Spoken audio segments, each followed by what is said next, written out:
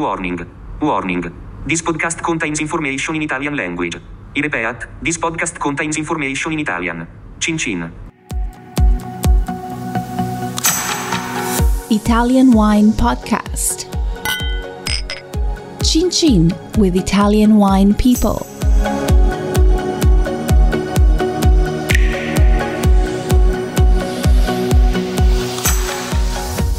Welcome to this extra special edition of the Italian Wine Podcast, where il professore gets to spend some time with his childhood friend Marchese Carlo Guerrieri Gonzaga. They chat about the old times and tell us about their friendship and how they share their passion for wine. A video version of this podcast with English subtitles is available on Mama Jumbo Shrimp's channel on YouTube. Check it out!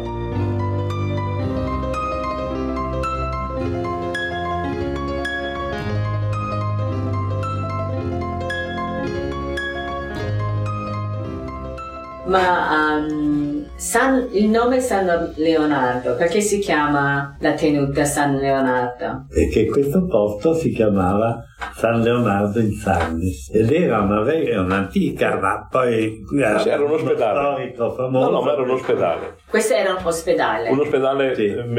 Come erano gli ospedali sulle vie francesi, era un ospedale dei viandanti, no? Dei viandanti che dall'Inghilterra andavano a Roma nei pellegrinaggi medievali, avevano dei luoghi dove si fermavano. Ora c'erano i grandi luoghi, non so, come in Borgogna, i grandi conventi dei Certosini, e qui c'era questo piccolo convento. Un ospizio, la gente si poteva mangiare, se si era stanca, ferita, si poteva curare. Oggi dove abbiamo mangiato certamente era il refettorio del convento, dove operavano i frati Quindi avete tenuto questo? No, abbiamo questo... è proprio, si chiama San Leonardo in Sardes, allora noi lo chiamiamo, infatti anche il paese si chiama San Leonardo. Non c'è un paese. No, non c'è un paese, questo è San Leonardo, è solo questo posto. Quindi località. Sì. Il paese Borghetto che è qua giù. Okay. Che io pensavo che fosse anche il nome del paese. No, era il confine, perché qui questi erano paesi importanti nell'Ottocento perché erano paesi di barcaioli. L'Adige, L'Adige era navigabile, tutta quanta la legna veniva fluitata sull'Adige. Fluitare era un termine riferito al trasporto del legname a zattere, che creavano delle enormi zattere e queste zattere andavano fino a Verona, ma lungo l'Adige, non si portava con i carri il legname, si fluitava, e questi erano posti da i marinai, diciamo così, i barcaioli erano tutti questi paesi lungo l'Adige. Borgo Sacco, per esempio, era famoso. Borghetto, i Gotti erano una famiglia di barcaioli. Poi avevano le tasse, ognuno che passava pagava il dazio, c'è tutto un meccanismo. Allora si andava in giù con la zattera e con si fluitava, e in su veniva in su cereali con le barche trainate da cavalli. Sulla riva i cavalli tiravano le e poco più su di qui, pochi metri più in su, sopra i masi, c'è ancora il porto, certo, dove la notte si fermavano le barche. Mio padre era dei masi, avevano l'azienda, loro mezzadri, si chiamavano i Mori Casoni perché erano tutti mori di capelli, e il Casoni era la casa dei sartori dove loro facevano i mezzadri, insomma, erano 3 fratelli. Il Cason, Mori Cason. Ok, vorrei chiedere a voi entrambi, fuori il programma, come avete vissuto questo periodo di pandemia? Cominciamo con Marchese. Allora, guardi, la pandemia è molto noiosa. Però devo dire che io vivo anche a Roma. Piuttosto che stare chiuso in casa sono venuto subito qua e sono stato come un papa, perché non rompere le scatole c'è nessuno. tutto, la natura, gli uccelli, la fauna, c'è veramente di tutto. E in più ho potuto lavorare in altre cose, nei giardini, con altri progetti, ma ormai l'azienda, io sono vecchio e mi sono sentito proprio in dovere di fare il passaggio generazionale, e quindi dell'azienda se ne occupa mio figlio, ed è lui che adesso manda avanti. Io non faccio più niente, perché se no le aziende non vanno avanti, e quindi è lui che quando volete dovete intervistare, perché riguardo San Leonardo oggi io non ho più. Sì, abbiamo passato magari qualche consiglietto lo do, ma anche abbiamo passato 2 ore stamattina con lui, abbiamo visto questo bellissimo posto. È bravo, è bravissimo, sì, tiene bene le cose. Sì, anche in inglese, quindi il nostro pubblico è inglese, allora quindi sicuramente abbiamo potuto. E credo che sta vivendo San Leonardo un periodo di pandemia che è straordinario, perché avendo sviluppato tutto quello che io non avrei saputo fare dal punto di vista informatico, qui è stato sviluppato veramente un progetto molto molto bello, per cui è riuscito non fare più tutti questi viaggi che erano pesantissimi, costosi, perché andare a cercare tutti i mercati stranieri bisognava muoversi tutto il tempo e andare a cercare di vendere all'estero. Oggi, stando seduto a una scrivania, lui è in contatto con tutti i suoi distributori e quindi riesce a vendere, tanto che il nostro fattore mi diceva poco fa, non sappiamo più come fare, stanno arrivando ordini da Natale a oggi. Insomma, va molto bene l'azienda perché ha saputo comunicare. Sì, ha accelerato, diciamo, questa comunicazione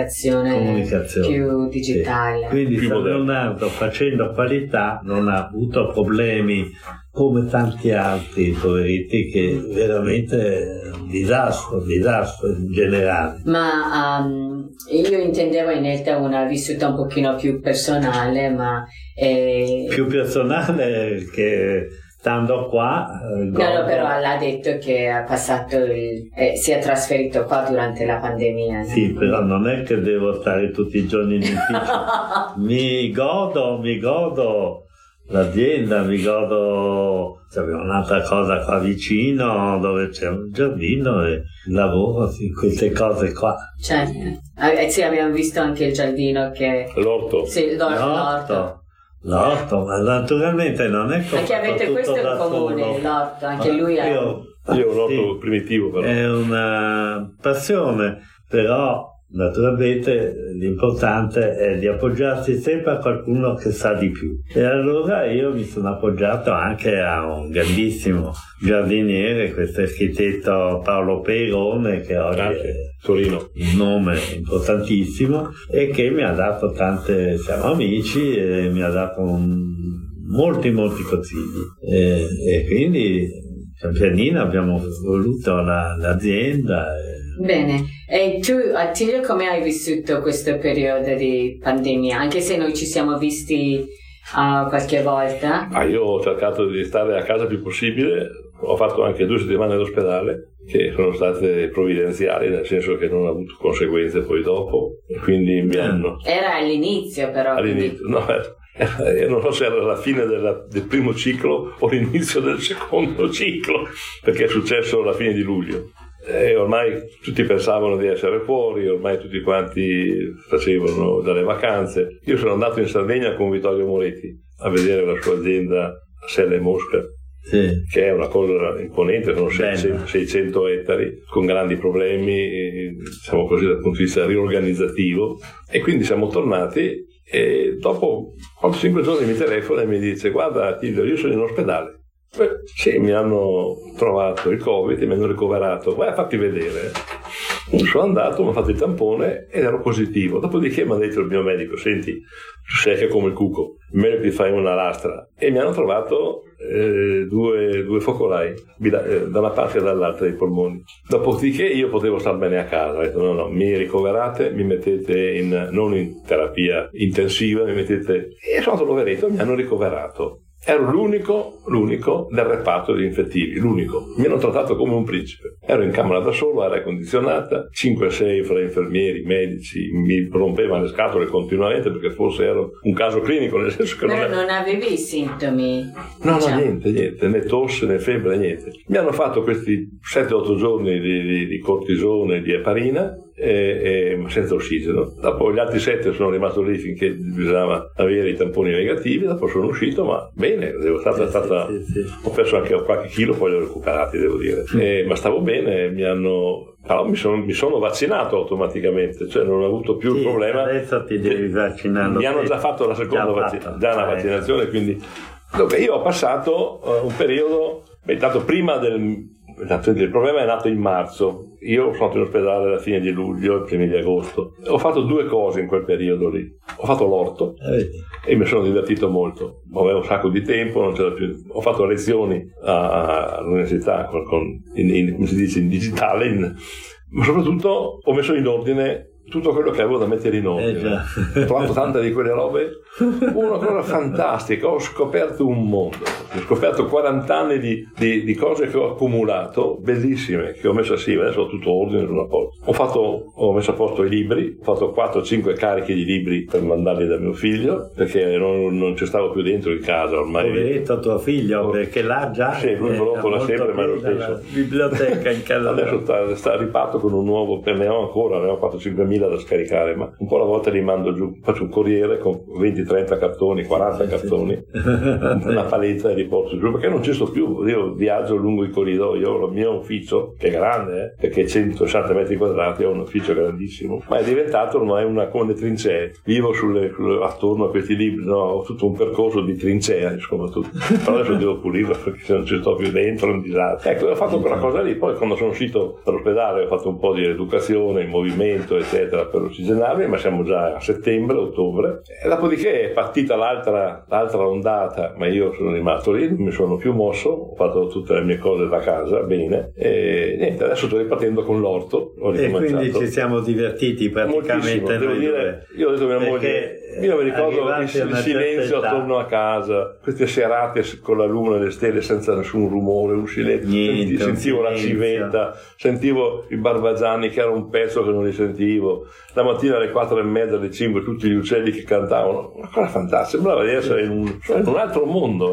No, adesso l'abbiamo vissuta bene la pandemia, l'unica cosa che noi siamo stati fortunati, quello che è terribile è quello che ci circonda, che c'è tanta povertà, tanti problemi, gente che non ha la possibilità di avere la possibilità di uscire all'aperto.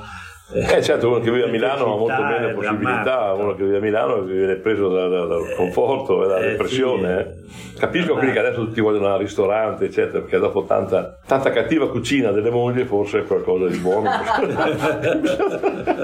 Cioè, molta gente era abituata a mangiare fuori, quindi ha dovuto mangiare dentro, ma senza avere la capacità di farla mangiare. Appartamentini piccoli, magari con tanti bambini. No, con i figli, adesso con i figli che poi ognuno vuole nella stanza per poter fare i dati, eccetera, quindi tutto un casotto, insomma. Vabbè, comunque forse stiamo uscendo. And that's a wrap for today. If that ain't suspense, huh? Well, you will have to stay tuned for next week's edition of Everybody Needs a Bit of Scienza to learn about what happens next. Thanks for tuning in. Cin cin!